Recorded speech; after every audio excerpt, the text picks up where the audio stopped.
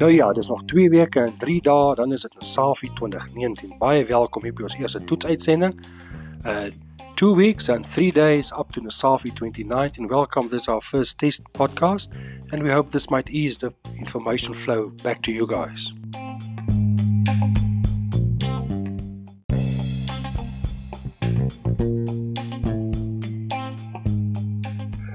By now we know there will be lots of storage overnight in all the hangars at Nasafi.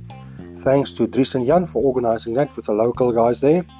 I've also seen on the website the menu for the week is also set, and on our broadcast list on WhatsApp I've noted that you can pay in advance, hence you only need to take some drinking money and fuel money with you. Enjoy the week with us.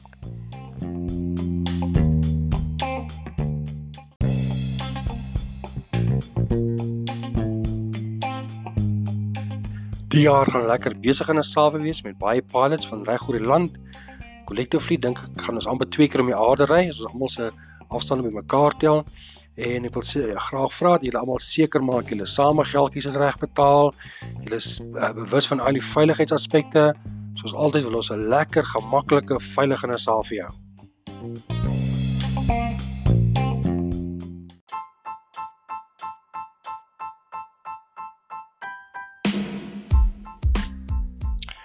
Verder het ek opgetel in die groepie wat ons so omtrent 230 boodskappe gemiddelde dag vir mekaar stuur. Mense al sweer die mense het niks om te doen nie.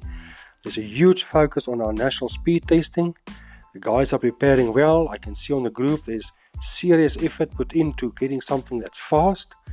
Bietjie vinniger as 'n lekker wintersbrommer natuurlik.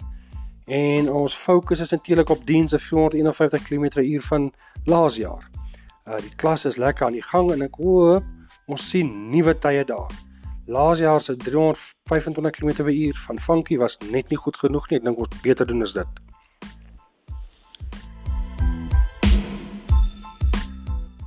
En dis al vir vanaand. We will share with you all the happiness, the lekker, the enjoyment. En dan kan julle jaloers raak en volgende jaar saam met ons vlieg. Dis ons lekkerte.